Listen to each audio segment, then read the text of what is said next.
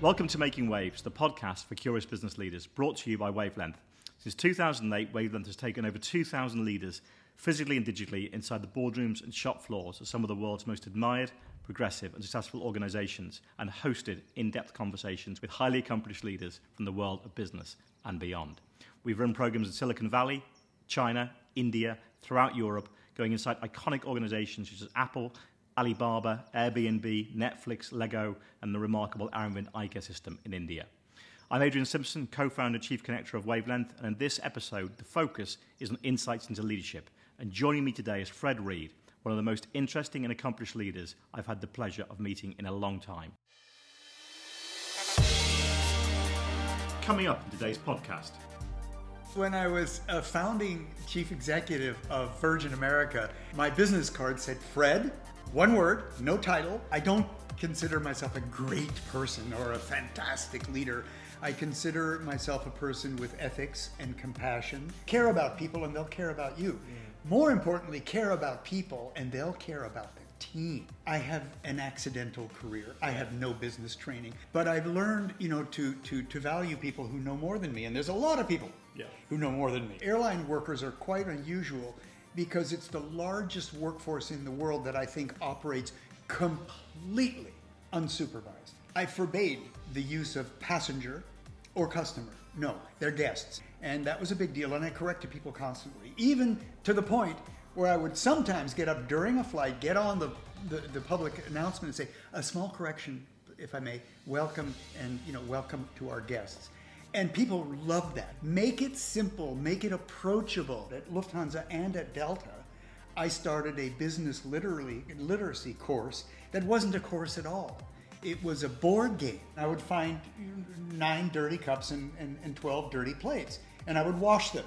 And then I would take a picture of it, and I'd send the picture to the entire company. I would get these so-called ACAS messages from pilots in the air. Fred, I'm at 36,000 feet over Milwaukee. It wasn't me, and I can prove it because I'm right here. Formerly founding CEO of Virgin America, president and CEO of Delta Airlines, president of Lufthansa, and president of Cora Aircraft Program, a division of Kitty Hawk, today Fred is a senior advisor to the founders of Surf Air Mobility. But Fred's accomplishments also extend beyond the industry, and between 2015 and 2018, he served as strategic advisor to Airbnb's co-founder and CEO, Brian Chesky. This led to Fred serving as global head of transportation for Airbnb, working in Brian's office of the CEO in 2019 and 2020. In recognition of his many achievements, Fred is featured in many leading business journals, including the Financial Times and the San Francisco Business Journal, named him Executive of the Year, an accolade previously awarded to the likes of Brian Chesky, CEO of Airbnb, and Larry Page and Sergey Brin of Google.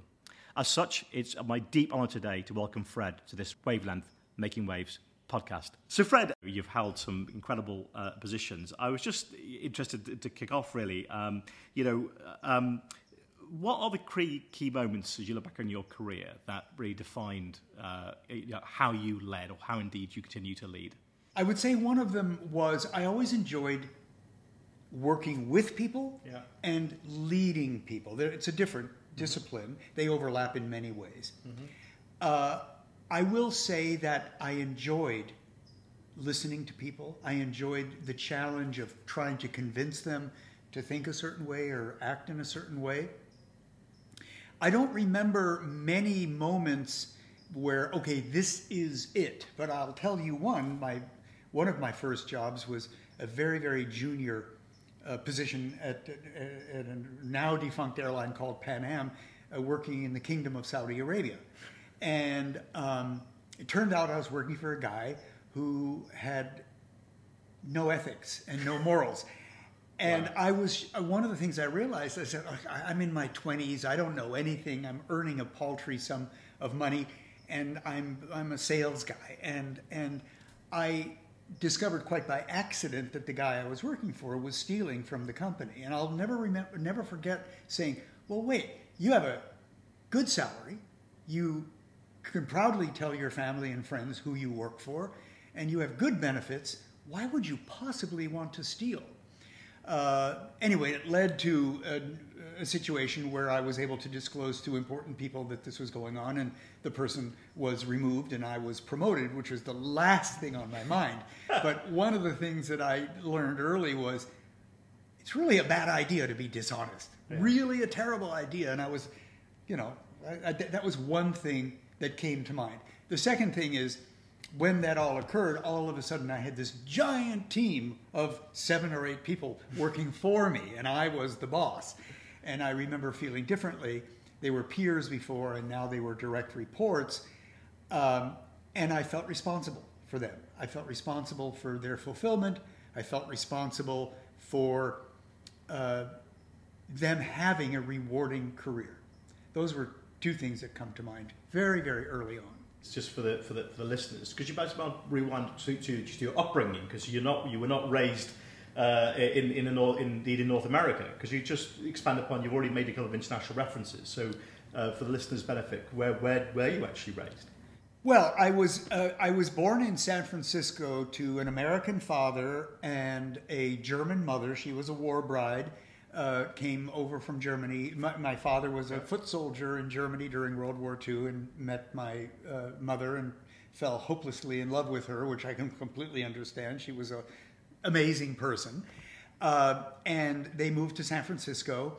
And in those days, the Emperor of Ethiopia asked the United States State Department to send them 5 good men to build the national airline. That's how it worked in those days.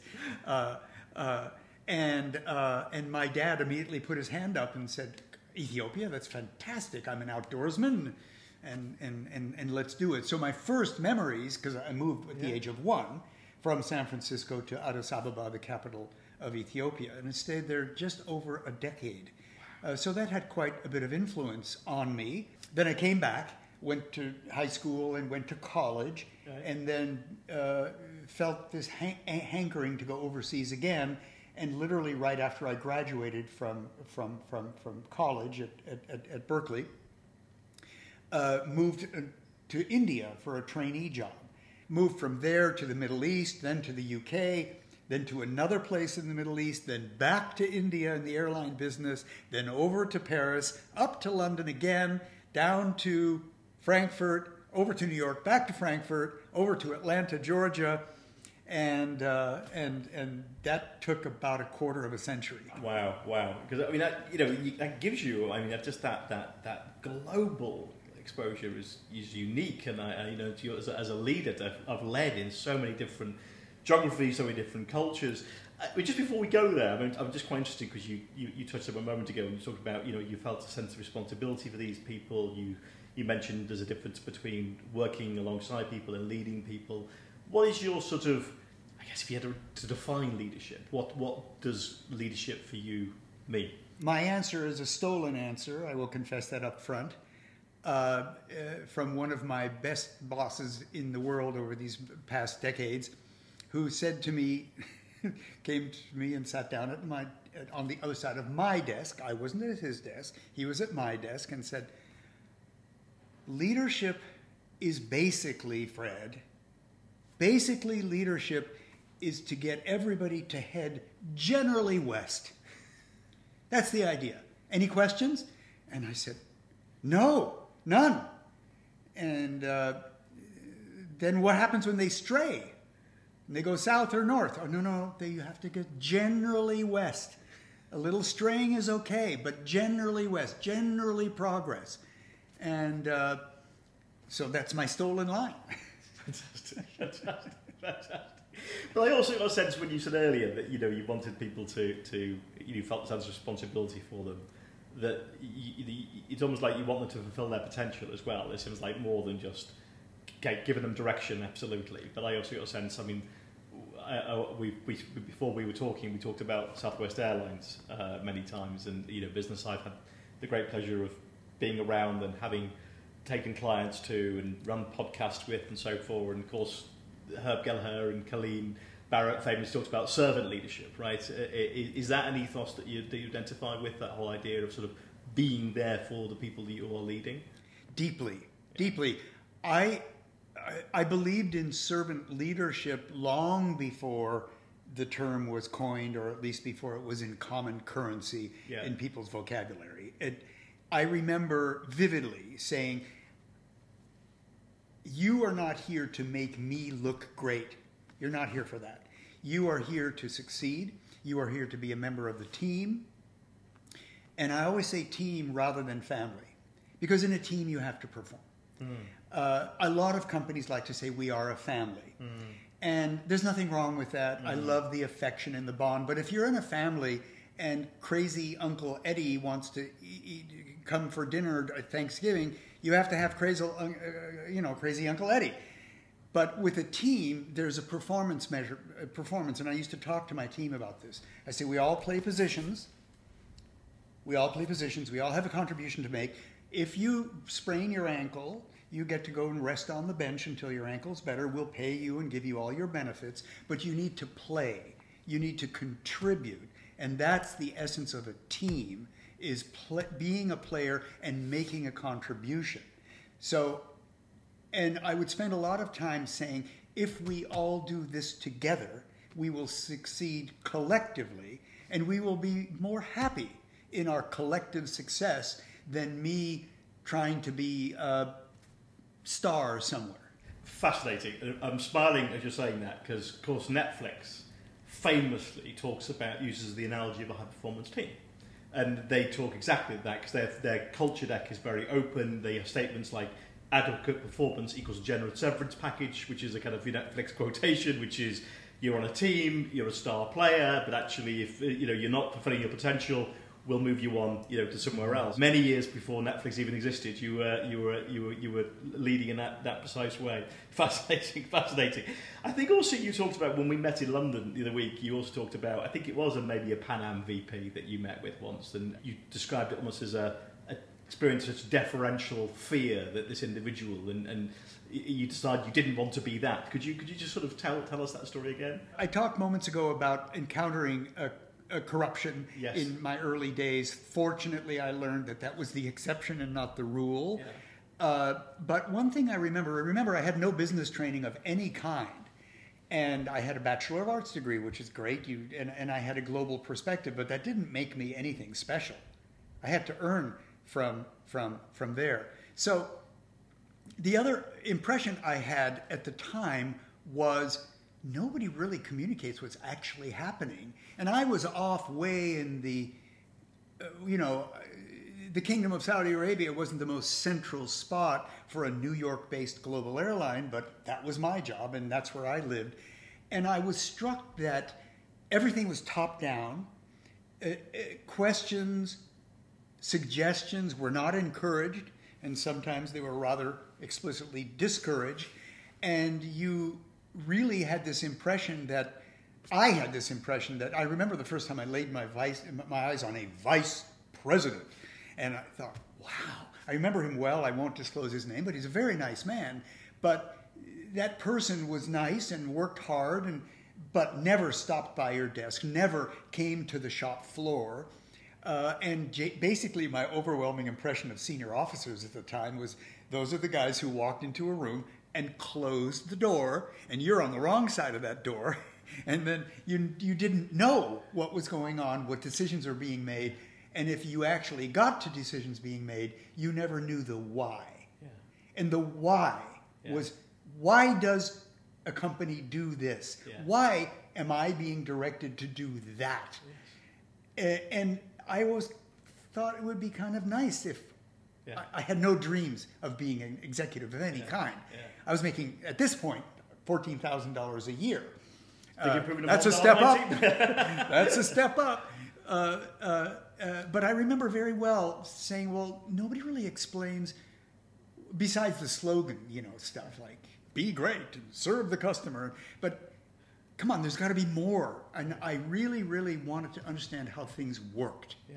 So my question was going to be, that taught you what? I mean, the so what from that, but it sounds like already that experience of being around that kind of leadership almost showed you what you wanted was the opposite. You wanted to be in the room when it happened, to quote Hamilton. You wanted to be able to explain the why. You wanted to be able to engage people, get their hearts and minds rather than just instruct them. Yeah, it sounds like it really informed how you went on to lead. It made a big impression on me, and especially because I started literally at the very bottom of the totem pole, and it really made an impression on me. These weren't bad people, but it was command and control, and it was very, very top down. And I remember thinking, I wish they would just explain things a little more. It only takes a couple of minutes. In fact, on that explaining more, literally 15 minutes ago, you were just telling me a story about, in the context of service, and when you run an airline, you know that one of the key things that drives customers away is a perception of a bad experience. And you were telling me stories about writing to some of the air stewards. Could you expand upon that story again for me? Because I was really interested about the lengths that you went to help people that are working in the front line of the airline understand the importance of treating the customer the right way and the customer's perception. I was working in Europe at the time at a very senior level. By that time, I'll leave the identification out. But by that time, I was the president of a company, and I was very focused upon what customer commendations and customer complaints. And every now and then we would get really, really bitter complaints about alleged, and I use the word carefully, bad treatment by people on the front line. Yeah. So I thought, well, this person doesn't know what impression he or she made. So I crafted responses, and I checked with legal and I checked with human resources, but I would write letters, personalized letters, to employees at their homes. In their homes. They'd get it in their mailbox. This is before email was ubiquitous. And I would say, by the way, I just want to share this event with you. I'm not judging you. This is not a disciplinary thing or anything like that. But I would like to show you a reflection. For the purposes of reflection, I'd like to show you what a very valuable customer thought of you. And I went on to say that the number one way is bad human treatment that drives people away from carriers, and it's almost impossible to bring them back. So I wrote them a note saying, this is what happened, no harm, no foul, not judging you, but I wanted you to see this. And it's okay, but it's just, otherwise you would have never known about this. And it generated some really good responses from people, and it generated a few really bad ones. But it was a way for me to express consumer feedback directly back to somebody who's on the front line and who receives paying guests every day of the week. And I think also when you wrote those letters, you just introduced yourself as Fred. Was that right as well? Very much. Yes. You would write, you say, "Hi, I'm Fred. This is," and then you explain who you are, but you would kind of say you were just getting the tone nice and making it a conversational tone almost in the letters. Very much so, which was particularly hard in Germany because it's a more, in the business environment, it's a very proper and formal culture, and it's not common to use first names. It's become much more common in the meantime, but that was an early thing of mine with colleagues. I said, please call me Fred. I would really be more comfortable that way. And that worked out. Am I right in, when I was reading, you even had business cards printed with just Fred on? Was that yes, right? when I was a founding chief executive of Virgin America, which is great because I had been in the business for years, decades actually, and I knew exactly what I didn't want, and I had a okay idea of what I did want. But the big thing when starting an airline from scratch, which is an unusual event, I knew what I didn't want, and that list was 200 items long, and the things that I did want was, well, it should be this way. So one thing I wanted to have was informality. There's a lot of formality, kind of a militaristic formality in airline announcements. This is your captain. Okay. Do not congregate in the lavatory, in the galley. And I went to my whole team starting this airline, and I said, no. You don't say lavatory. It's called a bathroom. You don't say galley. It's a kitchen. And you just drop all this stuff. Make it simple. Make it approachable. Yeah. It doesn't diminish you. Yeah. It enhances you. Yeah. So along those lines, my business card said Fred, one word, no title, no address, no fax number, but just my Fred, and then an email address at the lower right-hand corner. And I didn't force anybody else to do this. I dared my team. I said, if you dare, do it. If you don't, I don't care. Put everything on it. Put your address. Put your birth sign. It's fine. But this is kind of simplistic minimalism. Why not? I love that, and I think when I've had the pleasure of last 30 years getting into boardroom shop floors of some remarkable companies around the world, and one of the things I've observed is there's so much complexity in most businesses, and what great businesses often do is make it very simple and just strip out some of the bullshit. And I remember of Southwest again, being at Southwest Airlines many years ago, and they referred to the receptionist as the director of first impressions because they said that's exactly what they are. That's fantastic. Exactly what they are. You think, and I went to Umpqua Bank in Portland, Oregon, and I remember there was a lady on reception there, and her name was Gigi, and it just said Director of Smiles. That was her job, right? Because she was on reception. It was that kind of thing. And I remember a different example as well, which is fascinating to me, the psychology of language in business. It was W.L. Gore and Associates, a company behind Gore-Tex, and they did something where there was some horrifically complicated process for claiming your expenses, and expenses were out of control, and they changed the language to investment report. Lovely. And it dropped by about 20% because they said, is this trip an investment? And if it is an investment, should you fly business or should you fly economy? And do you think so? Just this changing the language in a context of business changes behaviours. It's fascinating. Yeah. If I'm director of first impression, if I'm director of smiles, if I'm doing an investment report, not an expense report, I behave differently. And it always fascinates me as to why most mainstream businesses don't just understand, just cut the crap and start to use. It really is. Yeah. It's so simple. I mean, to elaborate ever so slightly, I forbade, quite strictly I might add, the use of passenger or customer. No, they're guests. Okay, if you want to say you stole that from a hotel company, sure, I don't mind. Yeah. But there's no airline in the world at the time that used the word guest. You are our guest. And that was a big deal, and I corrected people constantly, even to the point where I would sometimes get up during a flight, get on the public announcement and say, a small correction, if I may, welcome, and welcome to our guests. And people loved that. I mean, when I say people loved it, the guests loved it, but the employees loved it even more because it changes your mindset. And I forbade the use of the word labor. That's common in service businesses. Well, that's the labor equivalent. They're not labor. An airline pilot, an airline flight attendant, a check-in agent, these are highly qualified people. They understand complexity. And so teammate. Again, I'm probably not the first in the world to have invented that, but we stuck to that script, and it sounds corny, but never use the word labor, never use the word employee, team member, or teammate. Power language.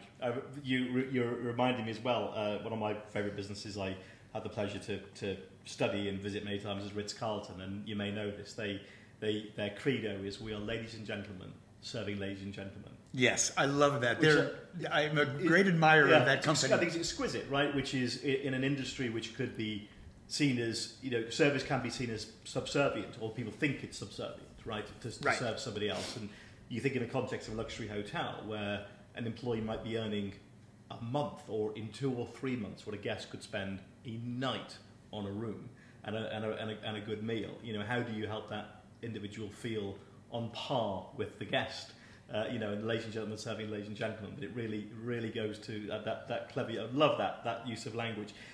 I just wanted to another question, which was, in the articles I read about you in the San Francisco business piece in the Financial Times, many of your former colleagues refer to your people skills. They are numerous times. Could you expand upon these? And I think, in this context, I get a sense I love the fact you're grabbing the microphone, right? That just for me is the epitome. You sounds like you're a leader that was very happy to roll your sleeves up. And I just would love about your reflections on, you think when others say Fred has great people skills, what do they mean by that? Well, this is the part that makes me shy again. I don't consider myself a great person or a fantastic leader. I consider myself a person with ethics and compassion and, the do unto others. And I remember vividly in my early years being quite junior, very top down, don't ask questions, just do your job. I remember the difference I felt when somebody would just pause and explain something to me or ask me, like, how's it going today? And I took that with me. I was blessed with a good childhood and loving parents and mostly good teachers, not all in school. So I would just say I took that with me and said, all things being equal, people prefer to be treated with respect. And I didn't do that, because I have a manual that says, page 41 says treat people with respect. To me, it's common sense. I'm deeply interested in how people feel. I don't always have to agree with them. I would spend a lot of time in my more senior executive roles explaining decisions. And if I got pushback, I would explain it again and in a slightly different way.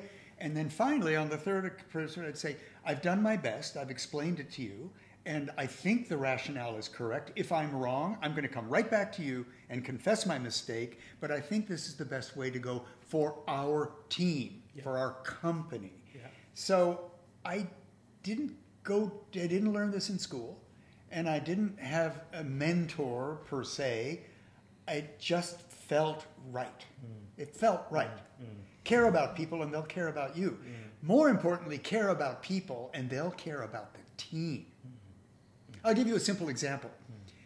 It took me some while to realize this, but airline workers are quite unusual because it's the largest workforce in the world that I think operates completely unsupervised. Completely unsupervised. If you're making automobiles, or you're working in a restaurant, or you are writing software code, or you're a banker, your output can be measured quite significantly.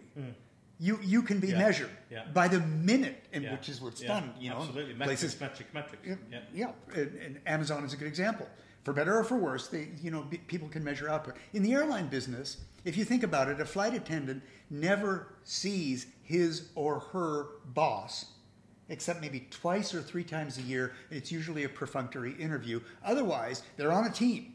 Or let's take this example. It's pouring rain. It's the middle of winter. You're in one of New York's airports, and you're a licensed mechanic, and you've got to crawl into a hard space, and you've got to fix something. You're a federally licensed employee. I can't tell you whether you should have done it in 15 minutes or in 3 hours. I can't tell you that. You're unsupervised. So this goes on whether you're a check-in agent or a flight attendant or a pilot, you're unsupervised. So what defines good work? What defines good work is a belief system that the company is a good place to work, that your leadership cares about you, but it's very, very different. So if you have people who are unsupervised, and nobody in the world can go to a licensed mechanic and say, you should have done this in 20 minutes, you can't do that. No. That's wrong. Yeah. It's ethically wrong. It's probably legally wrong. But you try to build a culture where people trust you. Yes. And people think you're doing the best thing. And if you're screwing it up, you're going to have your door open and you're going to listen when they come and tell you you're screwing it up. I love that. I think it's great. I think, the fact that you... what I'm picking up on is the importance of alignment as well, really, which is alignment, which you're talking about. You're trying to get people on the same page. You're telling them 3 times this is the direction, and ultimately you're going, I'm making a call now, right? I'm making a call, but you're going to great lengths to explain the rationale and get alignment. And I think alignment, I see, I spend a lot of time in my client companies. I see spectacular misalignment actually, because I have a sort of belief in life and businesses that people will behave in a way in which they're measured, recognised and rewarded. Why would you not, right? And so, getting that alignment and making sure that people are, you're recognising the right behaviours, they're using the right language you mentioned to earlier, incredibly important. You just I just want to go back to the roll the sleeves up thing as well, because obviously you were founding CEO of Virgin Americas, not just the CEO of it. Is that whole like that grabbing, going back to again on the plane, you're picking up on something, the language isn't quite right, you're grabbing the microphone, you're making making the announcement yourself. How important do you think it is for leaders to basically just, when required, roll up your sleeves, and do the job, put yourself alongside the flight attendants, the frontline people? How important do you think that is for a leader? I think it's essential. Yeah. I think it's essential. You can be a great executive. Leave the word leader out. You can be a great executive. You can do all your homework, read everything, pay attention to the shareholders, pay attention to the employees, pay attention to the community. You can do all those things. Yes. But there's a difference between doing that and being completely approachable. Yeah. And one thing that actually happened, we didn't have enough money to have cleaners. We had the carpets vacuumed at Virgin America, but we did our own dishes. Wow.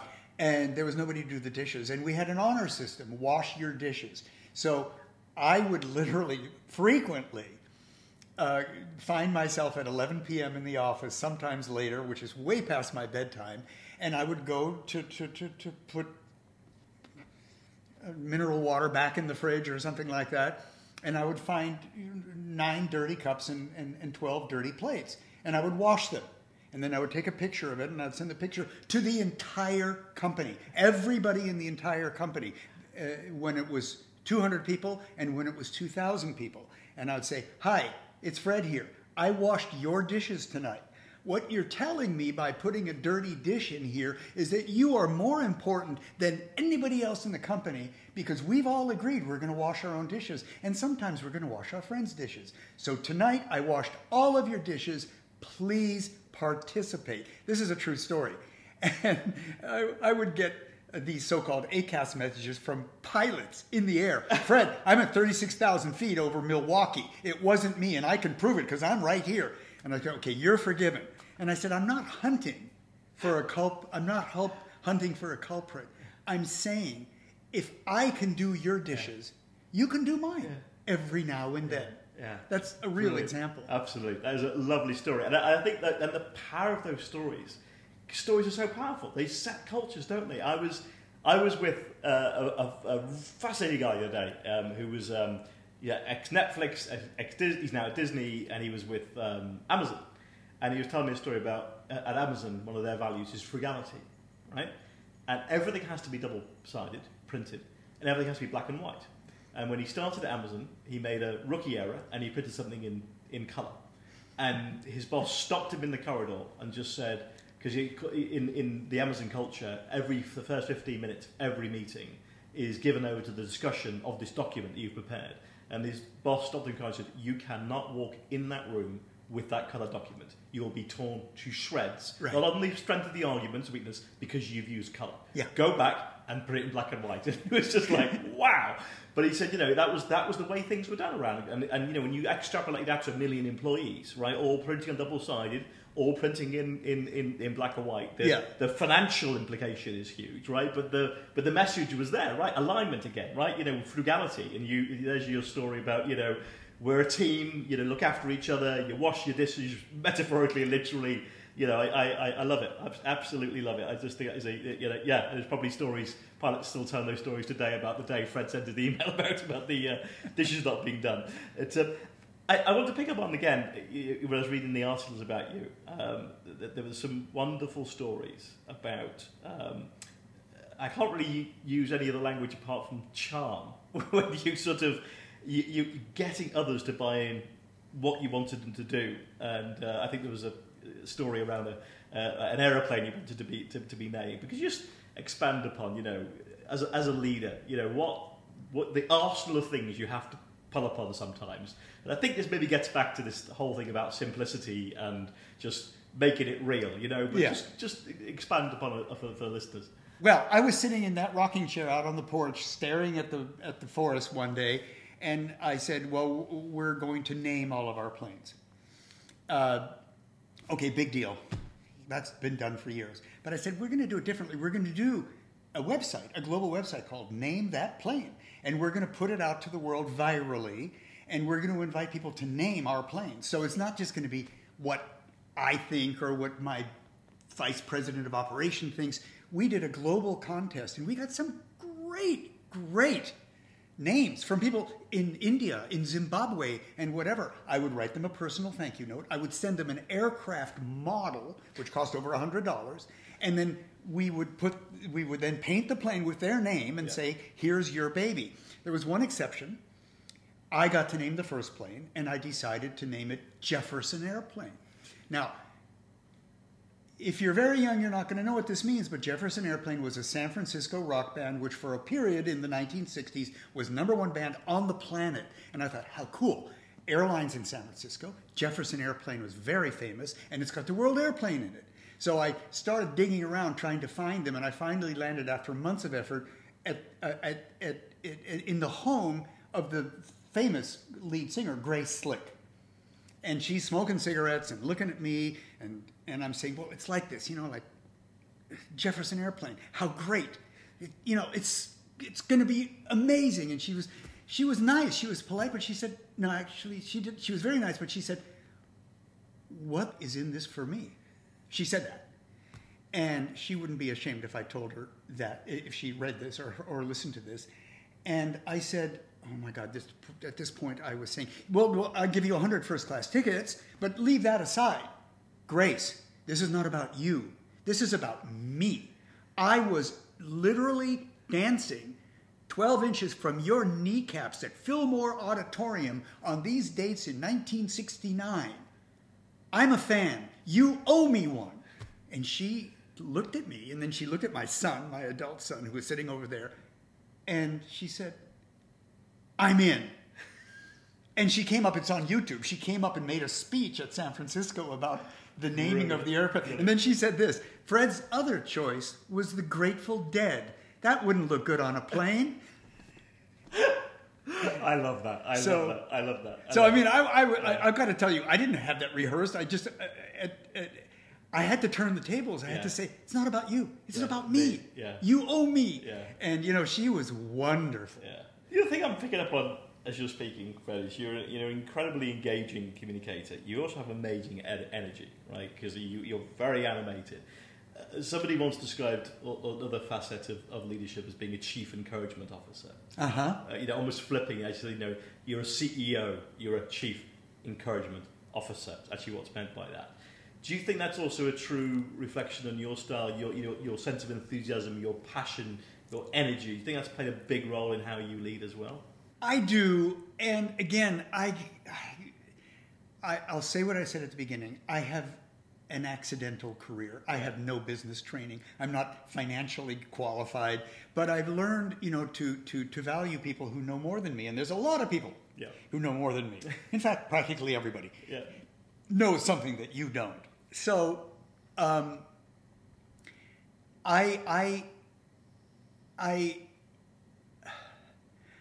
guess guilty as charged. I'm a pretty enthusiastic person. I've enjoyed love in my life, and I've enjoyed rewards, and I deeply care about the people I work with, and I don't put posters on the wall. I'm hostile to posters on the wall. I want to be a good listener. I want to be engaging. I want to explain to people why things are being done. And I would literally stand up and say, how can I make you successful? How can I help you to succeed? What do you need? And then when they told me what they need, I would then tell them whether it was affordable or not. And it usually was, or some version thereof. And in that regard, I was really super into business literacy. A lot of the people I worked at very senior levels assumed that the frontline people don't understand complexity. Well, some of them didn't even go to college. And I said, well, okay. I know you have a graduate degree. I know you're hyper smart. But by the way, let me just say this. They have relationships. They have marriages, successful and failed. They have a mortgage to pay. They have a budget to manage. They have children to raise. They understand complexity as much as you do. just they don't have all the right terms. So I started, it took me a couple of years to set up, but at Lufthansa and at Delta, I started a business literacy course that wasn't a course at all. It was a board game. I hired people from the outside, I gave them real numbers, and they designed a board game, and then it was voluntary. I went to the whole team at Lufthansa and the whole team at Delta and said, if you want to learn about how this company really works, you are invited to come here and spend a day, 8 people to a table, 8 tables, 64 people, and there's going to be flight attendants and pilots and mechanics and revenue accountants and everybody, and you're going to play a board game based on real numbers, and at the end of the day, you're going to elect your president. Brilliant. And first of all, there was this like, I don't know. And I said, you're getting paid. Yeah. You're going to learn a thing or two. I used real numbers. And we was like, revenue in, here's all the revenue in and here's all the expense out. What would you do? Would you buy 6 new planes? Would you top up the pension? Would you give people a 3% raise, a 1% raise, a 9% raise? What would you do? And they had to play this game and make decisions. At the end of the day, when we said, who wants to be president? And this is on an ancient video on CNN. Everybody pointed at everybody else. Nobody wanted to be president. And what people would come to me and say is, you have a shitty job. You've got no room to maneuver. Yeah. You've really got a shitty job. And I go, no, it's not shitty. But it is complex, hard. But it's complex. It's complex. And then months later, I'd be getting off of the plane, and the flight attendant would say, it's all about the cash flow, Fred. And I go, thank you. And by the way, I went to every one of those classes. Did you really? Yeah. Fantastic. Every one. Brilliantly powerful. That's it, isn't it? You've got to help people understand how the business works, right? And it reminds me, nowhere near as complex, but it was one of my favourite stories. I went years ago to Pixar, and a producer was working with, I know his Christian name is Brad, I can't remember his surname now, and he's one of the creators of The Simpsons. And they acquired his business for telephone numbers. And this producer said to me, the only way she could get him to make financially literate decisions was she created a board on the wall, and on the board it had like 100 straws, and each straw represented like $10,000, right? And then it had columns: hair, eyes, face, body, right? Because he would literally be a creative, right? So, I want better hair, right? And she'd be going, well, which straw are you going to move from the eye column? You've got 5 columns, Brad, and move the straw, Brad, because there ain't any more straws. Yeah. Right? The budget for the film is this. The whole budget is broken down to straws. Yeah. You move the straw from where it is now to where you want it to be, and I'll give you better eyes. Right, but if we don't move a straw, there's no better eyes, right? And she said he used to go crazy, but he couldn't understand it until he made it so literal for him that he had to move the straw, and then he made the decision as whether he was going to have better eyes or keep, I love that. It's a related world story, right? Which is people don't understand the complexity of the business till you make it real for them. Well, it sounds so obvious, but by the way, it was a big investment. Yeah. It cost a lot of money and a lot of time, but the output was amazing. People really paid attention, and they I had no idea that the interest cost on our debt was this high. Yeah. Well, it is. You mentioned earlier that you've learned from some other leaders. I think introduction, I mentioned you have worked with some incredible leaders whose names, from I know you knew Herb Kelleher, the late great Herb Kelleher personally. Gary Kelly, who took over from Herb as a CEO of Southwest Airlines. Obviously, you've encountered Richard Branson in the Virgin days. You've worked alongside Brian Chesky at Airbnb. You've done some work for Larry Page's company. What have you observed, or what have you learned from some of those leaders? Any stories, any observations? Well, gosh, that's a hard one. They're all very different. They're all very, very different, and they've all come to their success in different ways. I would even go farther, beyond that. Way back when I joined Lufthansa as a VP, I ultimately rose to president, but took 7 years or 5 years or something like that.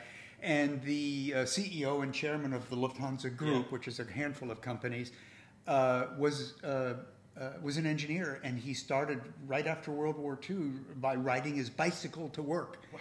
And then he became CEO of this company.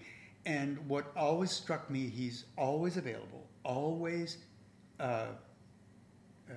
approachable, available, willing to take the time. But when all that's there, I've heard you now for an hour, Fred, and this is my viewpoint. And he would not be afraid to lead and overrule, but he was available. And if I walked out with the opposite decision of what I wanted, at least I understood why. Richard is a very warm human being. He treated me fantastically, very hands-off.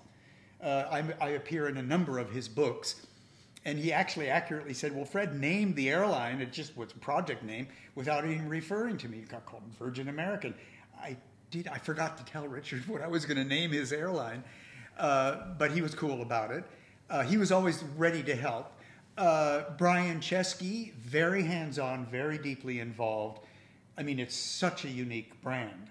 But I'll say that Brian is very active, very even intrusive, but he's not a micromanager. There's a big difference. He is the brand is him. So he was very, very deeply involved. Larry Page, deeply curious person, really interested in the technology and the science. And compared to Google, we were a hobby of his, but he would come and spend hours listening to us and asking pointed questions. And offering very little specific guidance. But when you left that meeting, you knew what to do. He conveyed it in an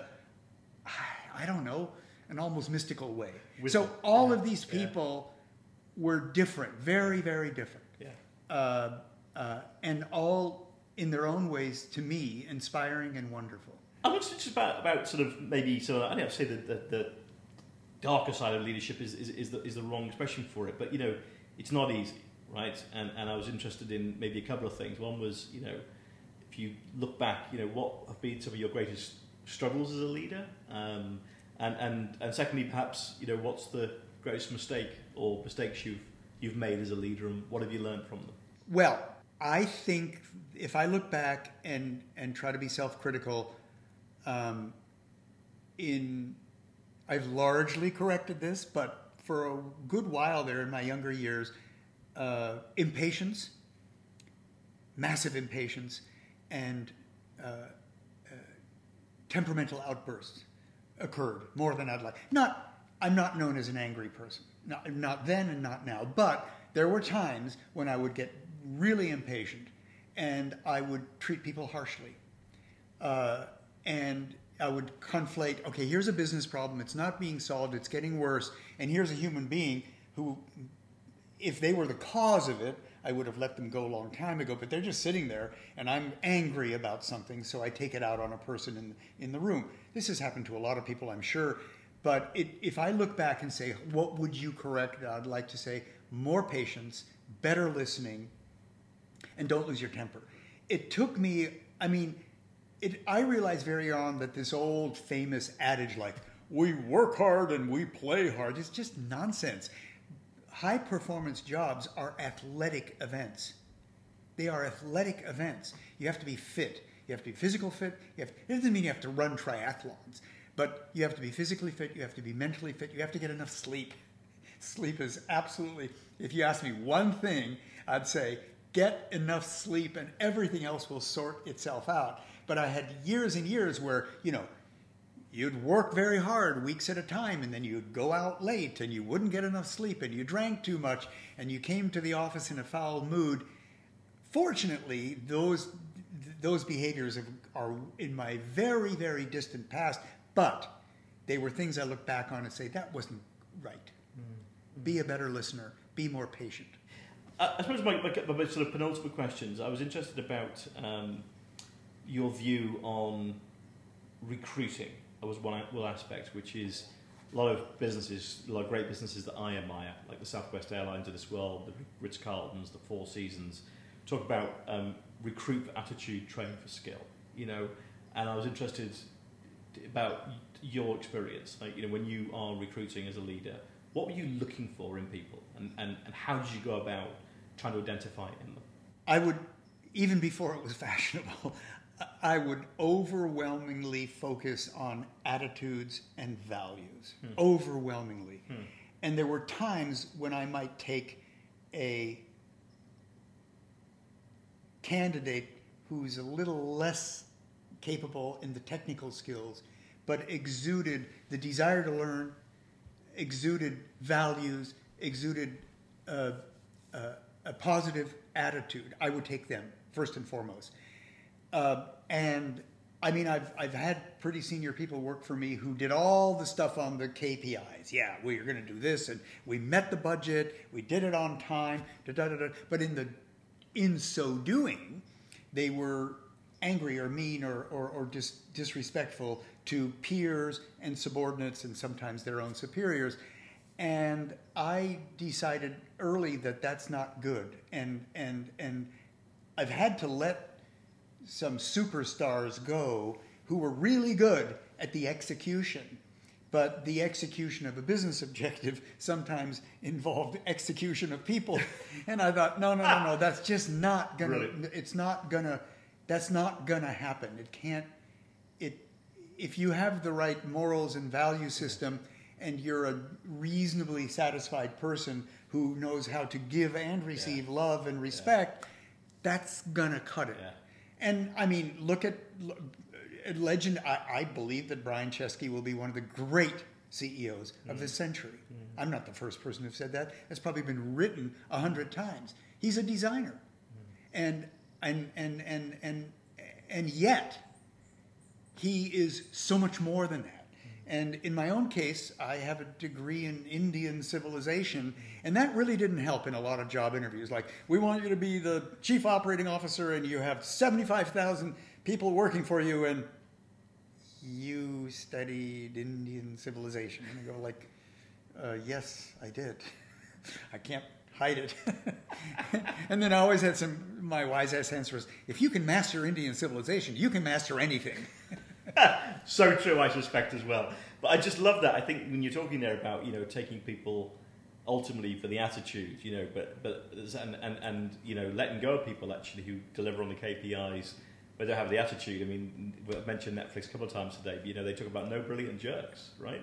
That's their expression, right? No brilliant jerks, right? I haven't heard that. Yeah, and that's, so what you're describing there is I think you're just way ahead of your time. Just thank you. I think your enthusiasm and your passion is really infectious. It really is. I'll press stop in a second, but I mean, anything I haven't covered off?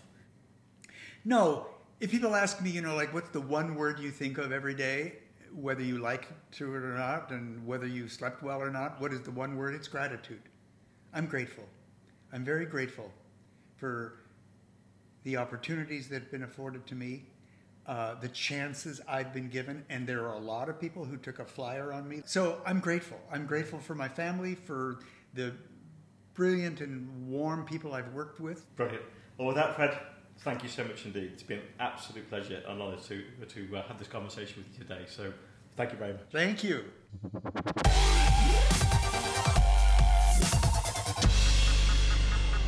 Thank you for tuning in to today's Making Waves podcast, the podcast for curious business leaders with the fantastic Fred Reed.